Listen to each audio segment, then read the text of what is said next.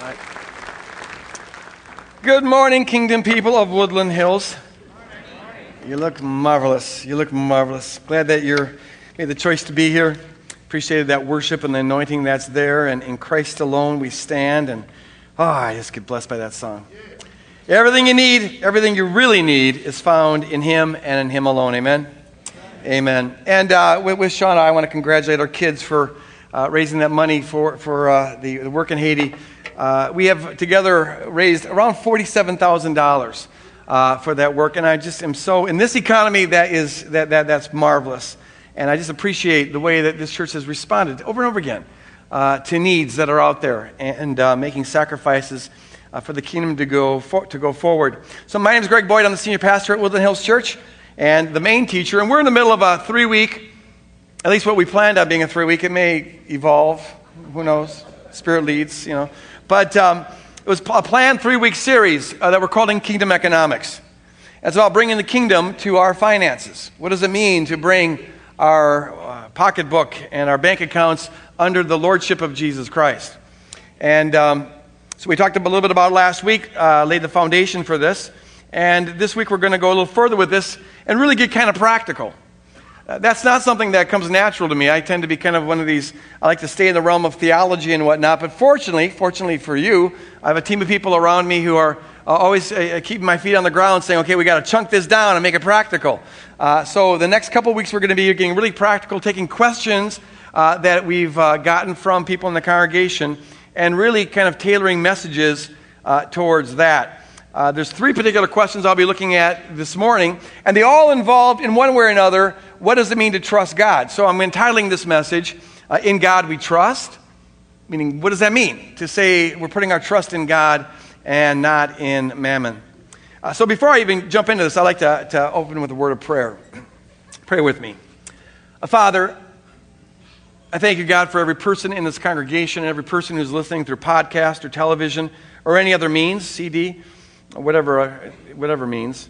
I thank you, Lord God, for the way you've been involved in their life up to this point. And now, Lord, I pray that you would use this moment as a kingdom moment and use it, Lord God, to invade our lives, maybe more thoroughly, more intensely, more deeply than ever before.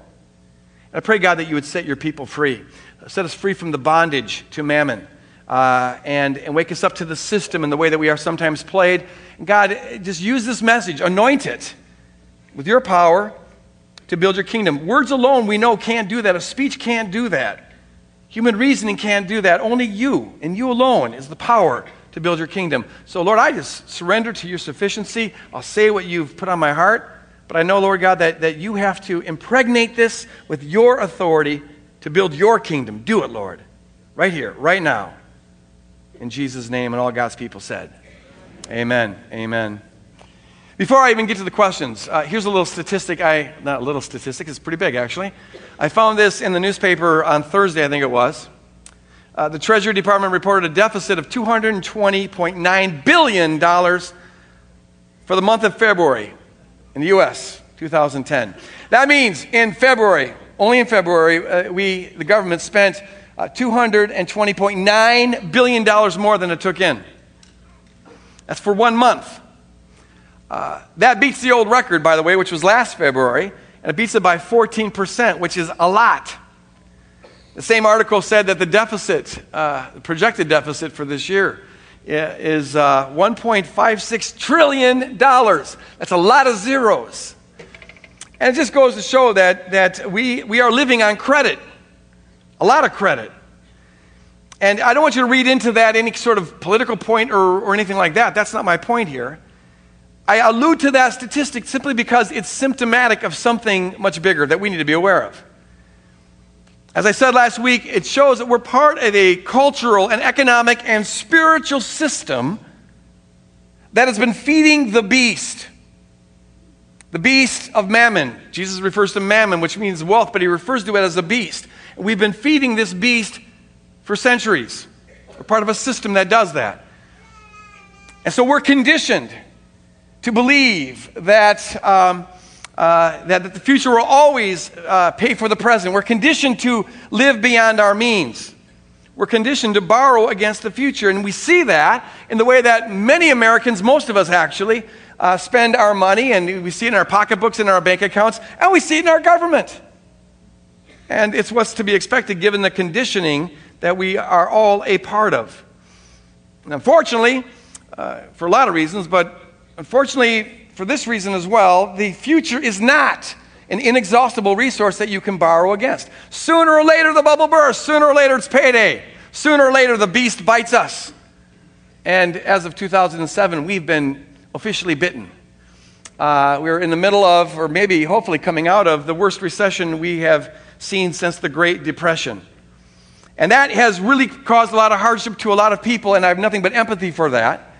But at the same time, it's a marvelous opportunity for us kingdom people to step back and reassess the situation and ask, what has our relationship been to mammon? Have we perhaps been co-opted by this beast?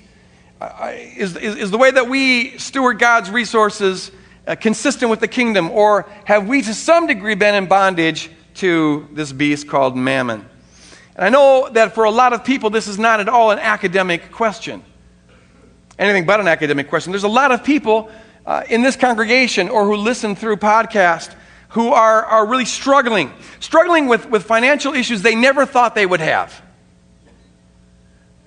Some folks really thought they were on solid ground and had a pretty solid plan for the future, and that all got evaporated, or much of it got evaporated, very suddenly, starting in 2007. And some people are there asking the question, what did I do wrong? How did I get into this mess with all this debt on my head? And some have a sense of shame, a sense of guilt, and worry about being judged.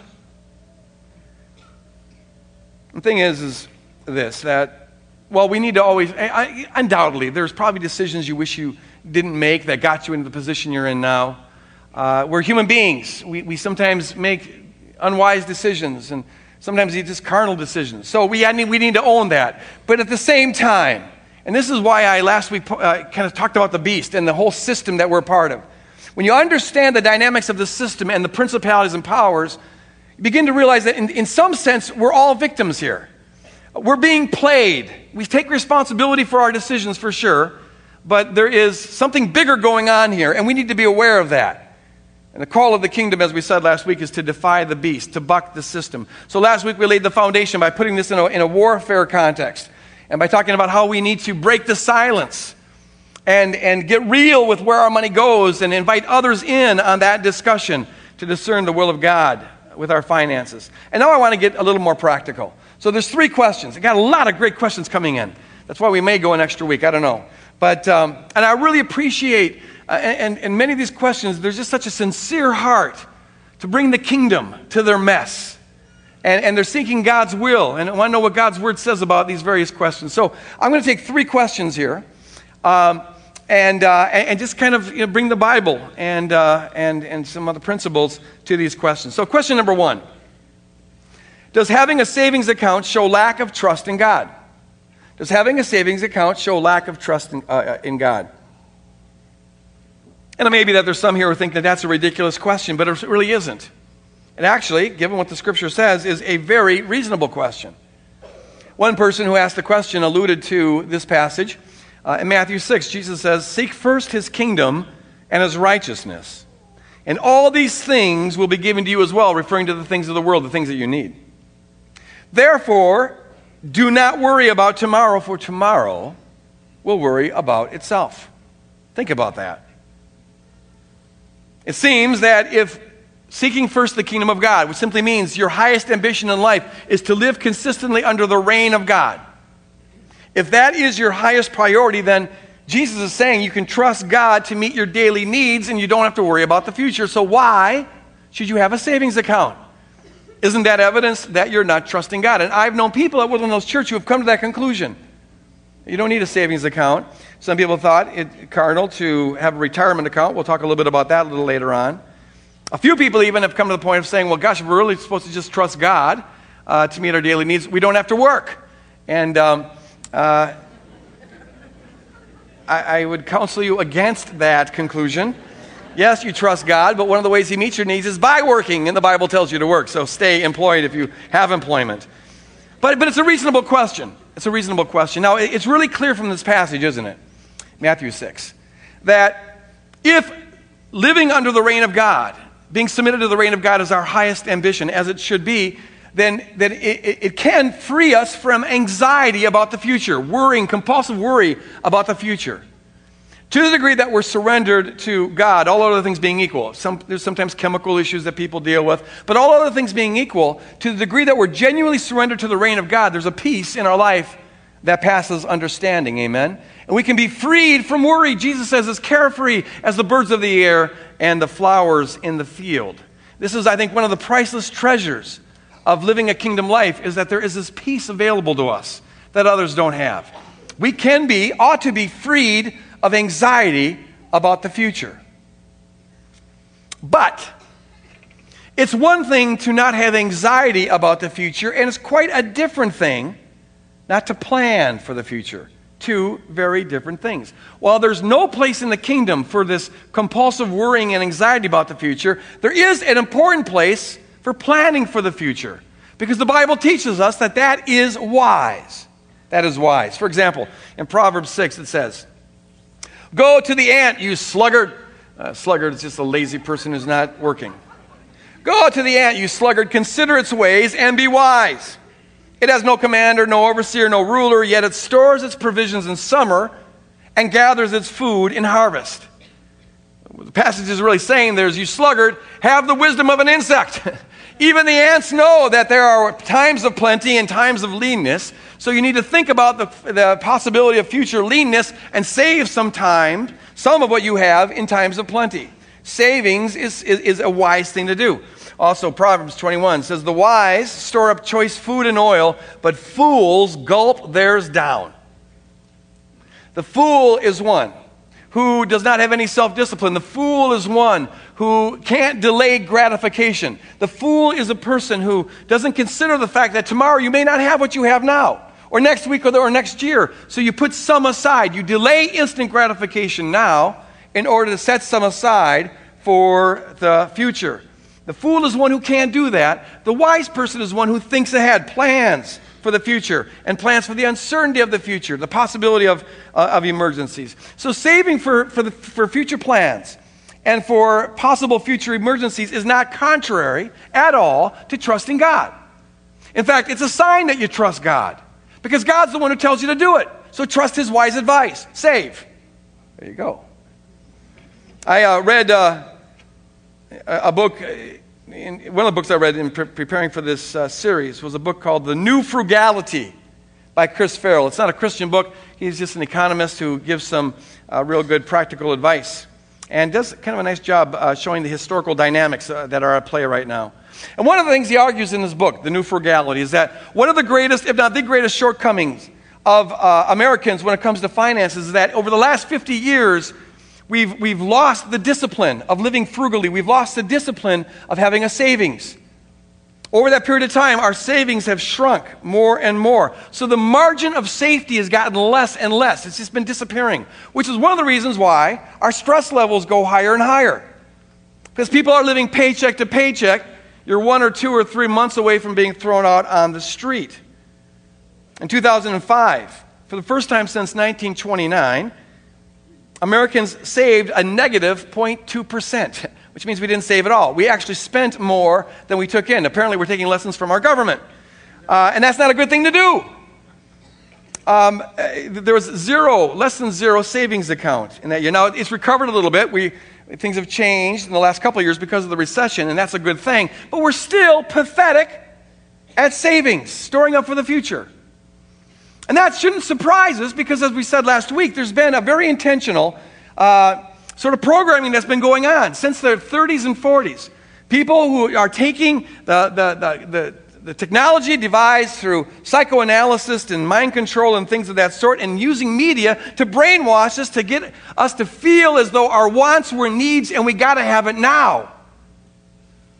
And to get us to believe that the future is an inexhaustible resource that we can borrow against, so we live more and more on credit, put aside less and less and less. We live beyond our means. We are being programmed, according to the biblical definition, of a fool who gulps all your food and oil now and doesn't plan for the future. And kingdom people, as I said last week, it's time for us to wake up, amen? It's time for us to defy the beast. It's time for us to realize what's been going on. It's time for us to step outside of this stream of programming. It's time for us to get the wisdom of ants and to start setting some stuff aside and to live beneath our means rather than above our means. Now, some people have asked, well, what's the biblical teaching on how much we should save and how much we should keep for ourselves? And there is not a formula to give on that. There's not like a one-size-fits-all. This is the kind of thing where we need to each seek God and seek God in community with others. I always encourage that because everything in the kingdom is meant to be done in community. But seek God's wisdom on how much we should live off of, how much we should save, and how much we should give. So there's no one kind of percentage that you can give to everybody, but there is a general principle. And I think the principle was expressed beautifully by John Wesley, the founder of Methodism, when he said this: make as much as you can, save as much as you can, and give as much as you can. Beautiful. Make as much as you can, save as much as you can, give as much as you can. That is biblical wisdom right there, folks. Make as much as you can. Folks, there's nothing wrong with that, man. Go out and make a ton of money. That's wonderful. That's very, very biblical. Kingdom people who are called to be employed ought to be passionate workers. Because we're not just doing it for earthly mammon. We have a higher purpose that we should bring to everything. Paul says this in Colossians chapter 3. Listen to this. Whatever you do, work at it with all your heart. Whether you're a plumber or a street sweeper or an administrator or a financial director or an IT person or an author, do it with all your heart. Why? Because you should do it as though you're working for the Lord, not human masters. Jesus is our employer. And our ultimate purpose for earning money is to further the kingdom. So earn lots of money. In Jesus' name, I want to bless this congregation to have some millionaires here. Nothing wrong with that. Amen? Do it. Go earn a lot of money. Wealth, as I said last week, is dangerous. We have to be aware of that. It's very dangerous. There's a principality and power that uses that. And we got to be wary of greed and how it can suck us in. But if you're a kingdom person and are aware of that, well, now that wealth can become a tremendous, powerful tool that you use to advance the kingdom. Nothing wrong with making a lot of money, but don't spend it all. So save as much as you can. Never spend all you earn. In fact, John Wesley was a big advocate for the biblical concept of simplicity. Live as simple as you can. Live off as little as you can. Seek God's will about the standard of living you're called to live at, and then lock it in and stay there. Because there'll be a continual influence of the principalities and powers to lure you into this American dream thing.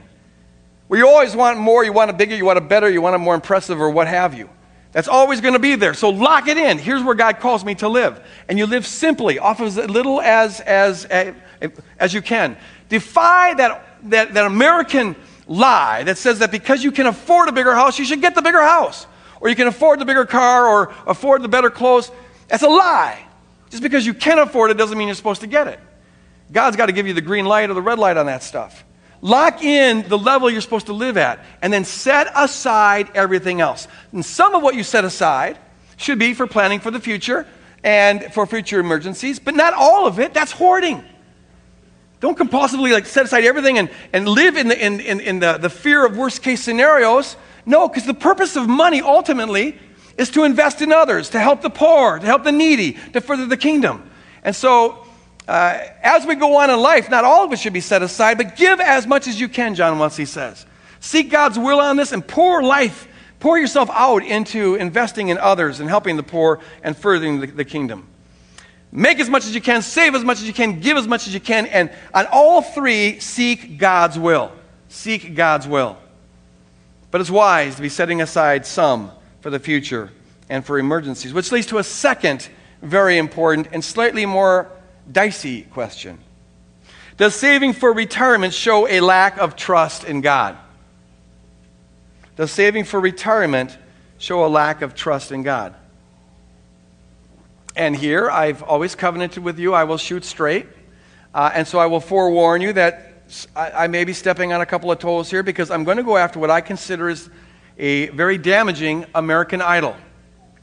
I'll be as balanced as I can, but I'm going to shoot straight here. Okay, there's no problem. We've already settled this. No problem saving for the future. That is wisdom. But the question is not just should you save for the future in emergencies. The question is, concerning this American thing we call retirement, is it appropriate to be setting aside large sums of money, maybe shortchanging good things you could be doing now with that money, setting aside exorbitant amounts of money so that the last 10 or 20 or 30 years of your life you can do nothing or just do what you want to do or live like you're on vacation and maintain a high standard of living, whatever that may mean to you? That, I think, is very questionable. Jesus told a parable that I think addresses this specific point. And Holy Spirit, give us the boldness to hear this clearly. He's talking to this crowd in Luke chapter 12. And at one point he says, as he says many times, watch out, be on your guard against all kinds of greed. Because they come in a lot of shapes and sizes. All kinds of greed. Be on your guard against all of it. Because life does not consist in an abundance of possessions. And then he tells a parable to illustrate the point. The parable of this rich farmer. He gets this bumper crop. God just blessed him with so much crop he couldn't even store it all. So then, starting in verse 18, he says, this is what I'll do. This rich guy says this. I will tear down my barns and build bigger ones, and there I will store my surplus grain. And I'll say to myself, you have plenty of grain laid up for many years. Take life easy. Eat, drink, and be merry. But God said to him, you fool. This night your life will be demanded from you. Then who will you get? Then who will get what you have prepared for yourself? This is how it will be with those who store up things for themselves, but are not rich toward God. Now, the problem here, clearly, is not just that the man set aside some savings, because that's wisdom. Some savings for the future and emergencies, that's wisdom. The problem is that this man was not rich toward God. And the way he wasn't rich toward God is because he took all of that surplus that God had blessed him with, and he selfishly chose to hoard it for his own benefit. He was not rich towards God because he didn't submit that abundance to God and say, God, how would you have me use this? How much should I keep? How much should I save? How much should I give? He didn't do that. Rather, he thought he'd cash in on his good fortune, and now he's going to kick back and live life on easy street and kind of coast into the sunset. He was going to, as we say in America, he was going to retire on that abundance. That is the problem. He was, the Bible says, a fool. Now, I want to be clear on this. I want to be really balanced and clear on this. There's no problem planning for the future when perhaps you won't be able to work as you do now, or maybe you won't be able to work at all. As you get older, your ability to engage in some kinds of employment lessens. So there's no problem planning for that. Nor is there a problem if you can afford it to plan for a future time when maybe you won't have to put in 40 to 60 hours at a company. And that will free you to be able to maybe do some of the things that you enjoy more that you weren't able to do earlier, and spend more time with family and friends and invest more time in the kingdom. That's not a bad thing. That's a good thing. There's no problem with that. The problem, and it's a huge problem, is the way many, if not most, middle-class Americans think about this thing we've come to call retirement, where you store up tons of stuff so you can treat the last 30 years of your life as though you were on vacation, so you can coast into the sunset doing nothing more than playing golf or going fishing or taking cruises around the world. And the problem is that sounds just like this rich fool in the parable, does it not? I'm going to eat, drink, and be merry because I got it set aside. How is that seeking first the kingdom of God? And where do you find anything in the Bible that says that anybody has the right to do that? To just coast the last 10, 20, 30 years of your life? Folks, I'm going to say it straight. In Jesus' name. Look, a Sabbath is coming. A Sabbath rest is coming. The Bible talks about that, Book of Hebrews. And when it comes, it's going to last forever. But we are not there yet. And as long as you've got a breath to breathe, you are not there. Don't take a permanent Sabbath. No, we all need to take Sabbath breaks, and you need to take vacations, and that's fine and well and good. And if you can take a few more as you get a little older than you could take when you were younger, fine. But don't let your life become a Sabbath because you're still breathing, and that means there's work to do. There's kingdom endeavors to be involved in. Paul says this. I love this analogy. He says living for Jesus, living in the kingdom is like running a race. And you run to get the highest prize. I've done a few races in my time, and so I know what he's talking about there. And in a race where you're really trying to get the highest place and get the best time, you don't coast the last mile or the last 100 yards or the last 10 yards. No, if anything, you pour it out when you're coming down the finish line. You lean into that finish tape. That's how you run the race, and so it is in the kingdom life. As long as you're breathing, there is a race to be run and a race to be won. Don't start coasting the last 10 or 20 or 40 yards. No, lead into that finish line. Give it all you got as you're running down the final stretch here. It's fine and necessary to take occasional vacations, but life is not a vacation. It's not. Life is not a vacation. Life is a war zone. It is a war zone, and there's a war to fight, a real one. See, it's just, no one in history has thought this way up until very recently in the affluent West, that we have a right to coast the last 20. It's the insanity of our culture where, we do, I got to keep from getting too far off track here, but it just so bothers me. We take the first part of life and the last part of life and we kind of take it out of the equation, and only your quote-unquote productive years really count, 18 to 65. Before then, well, you're not really a full adult, so, nothing's really expected of you, which is really shortchanging things. A lot of the heroes of the Bible were preteens or before the age of 18. And then we take the last 20, 30, 40 years of your life, which could be the most productive, and we sort of take that out of the equation. Now you're just supposed to sit around and get older and die. It's a lie. It's a lie from the pit of hell. And where did we ever get that idea? Think about this. What kind of mind frame would come up with this? Where in a world where there are, right now, close to 1 billion people that are starving to death. In a world where there's massive suffering all over the place. In a world where there's lost souls all over the place. In a world where there's massive kingdom work to be done. Somebody gets the idea that they have a right to coast the last 30 years of your life. Wherever that mind frame came from, it's not the kingdom. The kingdom says this: as long as you've got a breath to breathe, you've got a purpose, you've got a reason for being here, and God wants to use you. And so I say to senior citizens or all who are coming to the time of retirement or preparing for retirement, it's fine to quit your job if you can, wonderful, and to take extra time with family and friends, that's wonderful. But for God's sake, and I mean that literally, for God's sake, don't retire. For God's sake, don't get out of the game. For God's sake, don't take yourself off the front lines of the warfare. For God's sake, don't get less passionate about doing kingdom work. Now's the time where you got more time to invest in the kingdom and to live out with outrageous generosity and to be praying more. The kingdom needs you. God needs you. Never coast. Never coast. Yeah, you'll have time to coast when you die. Amen. You'll have plenty of time to coast when you die. But you're not dead yet. You're not dead yet. No, you're happy. So, in fact, you know what? There's been a lot of studies done that show this, that the worst thing you can do for yourself is to have this meaningless sort of idea of retirement where you're just going to golf or fish or whatever, take cruises. And studies show that your life expectancy lowers when you do that. Your amount of joy in your life lowers. Some people fall into depressions when they do that. And the reason is because we're created for a purpose. We've got a reason. We long for meaning. And so playing solitaire for the last 30 years of life, that's not the highest calling of God on your life. No. Do something with it. Do something with it. When you take your last breath, fine. Now, take all the cruises you want for eternity. Until then, there's work to be done. Which leads to my third point. It actually doesn't, but I don't have a segue. So here's question number 3. Question number 3, is declaring bankruptcy a sin? Yeah, there's a little murmur in the crowd. A lot of people are wrestling with this. Honestly, a lot of people here at Woodland Hills Church are wrestling with this. And I'm going to, again, shoot straight. I will be as balanced as I can. I'm going to give you my perspective. Take it for what it's worth, but just know that it is the right perspective. So, just showing that. Okay, look at bankruptcy.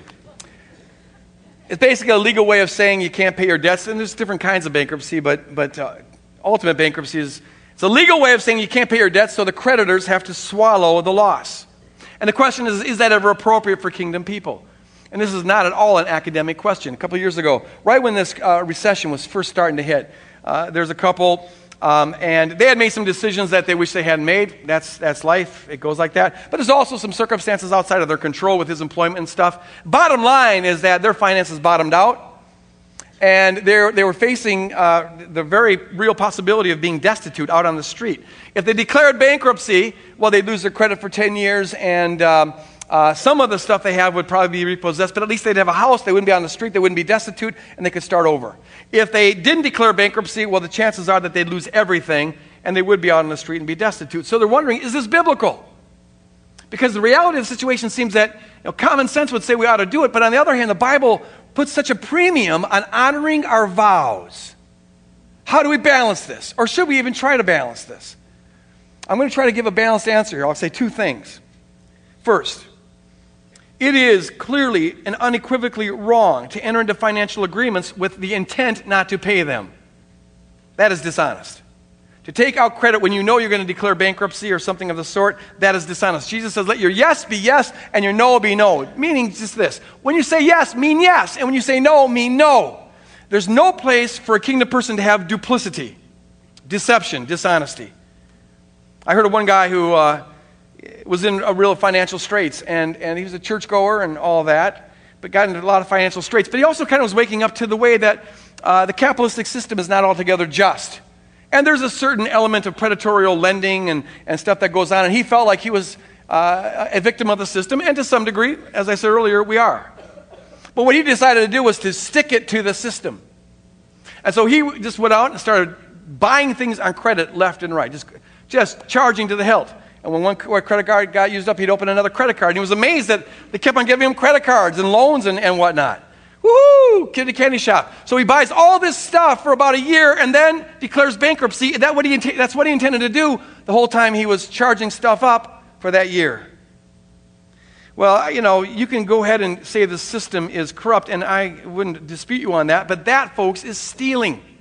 That is stealing. And it's not just stealing from the banks. It's stealing from everybody, because now the bank has to pass that loss on to everybody else. So everybody's going to be paying for your little, free-for-all.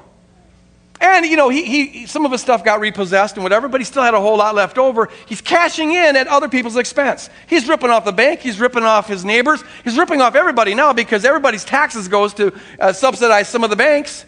That is stealing. That's dishonest. And there's no place in the kingdom for that. But that is, I believe, very different from a person who finds, because of circumstances, they cannot meet an obligation they had originally intended to meet. And I want you to follow me on this here, okay? Listen, because I'm aware that for some folks, what I say right now is going to strongly influence, if not determine, a decision they're going to make. I said last week that the heart of capitalism is credit, this concept of credit.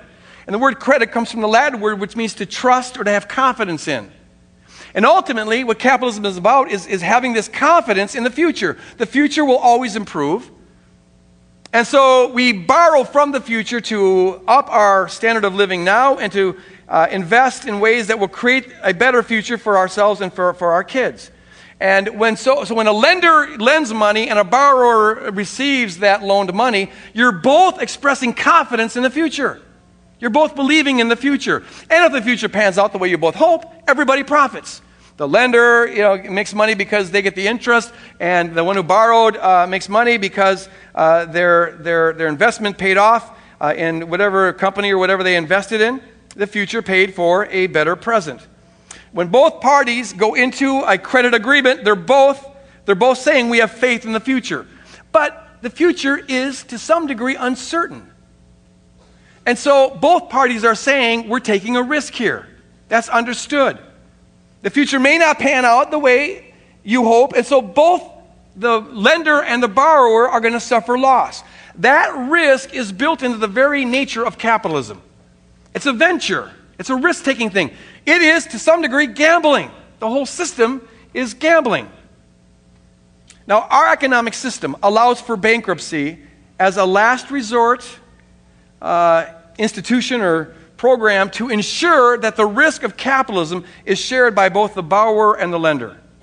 Bankruptcy is there to ensure, as a last resort, only a last resort thing, to ensure that the risk is shared by the borrower and the lender. If you go back to the 19th, 18th, and 18th century of America, and really throughout much of history, leading up to the very recent times, they didn't have legal bankruptcy, and so what happened is that the borrower had to absorb all the risk.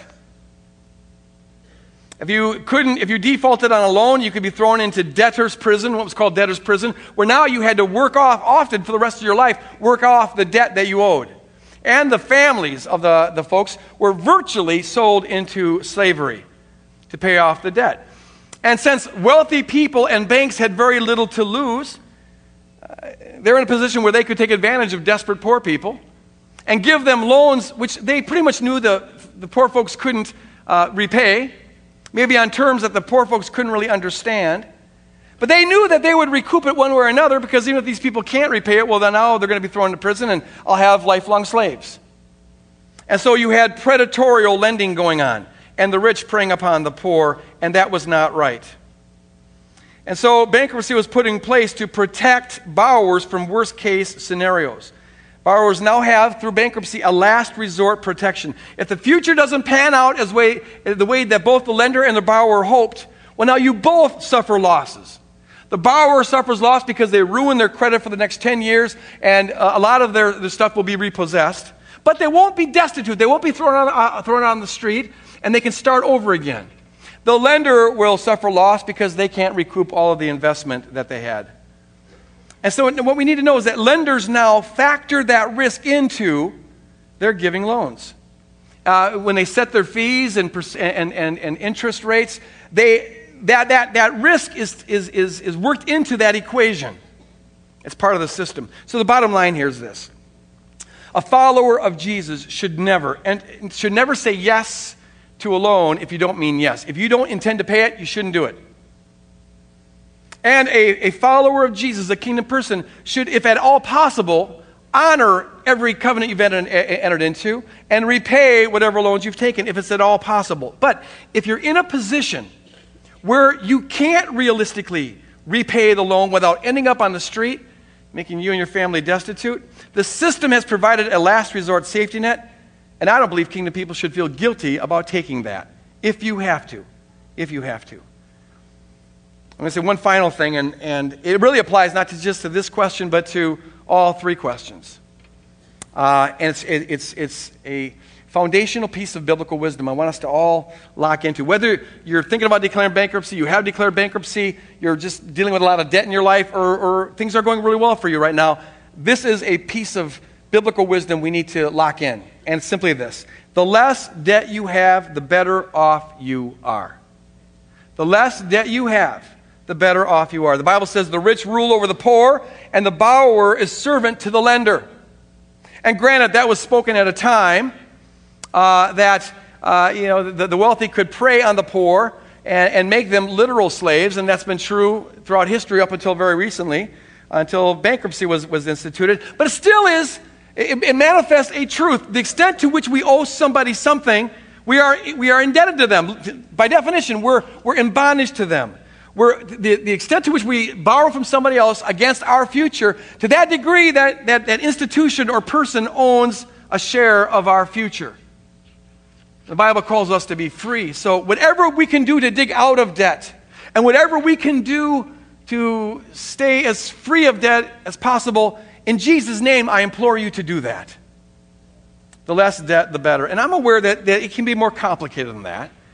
The economists will tell us that there's a world of difference. There's good debt and bad debt. There's ways that you can actually make money by taking on debt. I got that. And the economists will tell us that there's a world of difference between taking on a debt for things that appreciate in value, like houses, and some would argue education, versus things that depreciate, like everything else. There's a world of difference there, and I got that. And there's also some advantage to having a credit card if you can pay it off month by month and therefore don't have to pay the interest on it. There's a lot of advantage. My wife and I try to do that. You get frequent flyer miles and all sorts of other kind of stuff. So fine, if you can pay it off at the end of the month. But the general principle remains. All other things being equal, biblical wisdom stipulates this. It's wiser to save in the present to purchase something in the future than it is to borrow from the, yes, uncertain future to purchase something in the present. I'll say it again. It's wiser to save in the present to purchase something in the future than it is to borrow from the uncertain future to purchase something in the present. I want to end by just praying that the Holy Spirit will seal this on our hearts and on the hearts of those who are listening through podcasts or some other means. And as I do that, I'd like to ask the prayer teams to come forward. And if you're here and you have any need whatsoever you'd like to pray for, have prayer for, whether it's finances or something else, come on down and pray with these folks. You can kneel at the altar if you want. But I want to end with this prayer. Holy Spirit, seal this on our hearts. Holy Spirit, give us the wisdom of God regarding our finances. Holy Spirit, reveal to us, and maybe use community to do it, how much we should earn and how much we should save and how much we should give. Holy Spirit, give us the fortitude, that fire inside that is willing to defy the beast and buck the system and break free. Holy Spirit, give us the wisdom of ants to be setting aside what you tell us to set aside. And Holy Spirit, we just pray that you would make us have hearts that have our entire being under your lordship, the reign of God, including, perhaps in this culture most difficultly, our finances. We submit it all to you. We acknowledge that every penny comes from you, belongs to you, and we just ask for your wisdom and character and how we steward it. Help us, Lord, to put on display the outrageous generosity of our King and the wisdom of our King by how we spend our time, our talents, and our money. In Jesus' name we pray, and all of God's people said, God bless you guys. Love you. Go out and build the kingdom.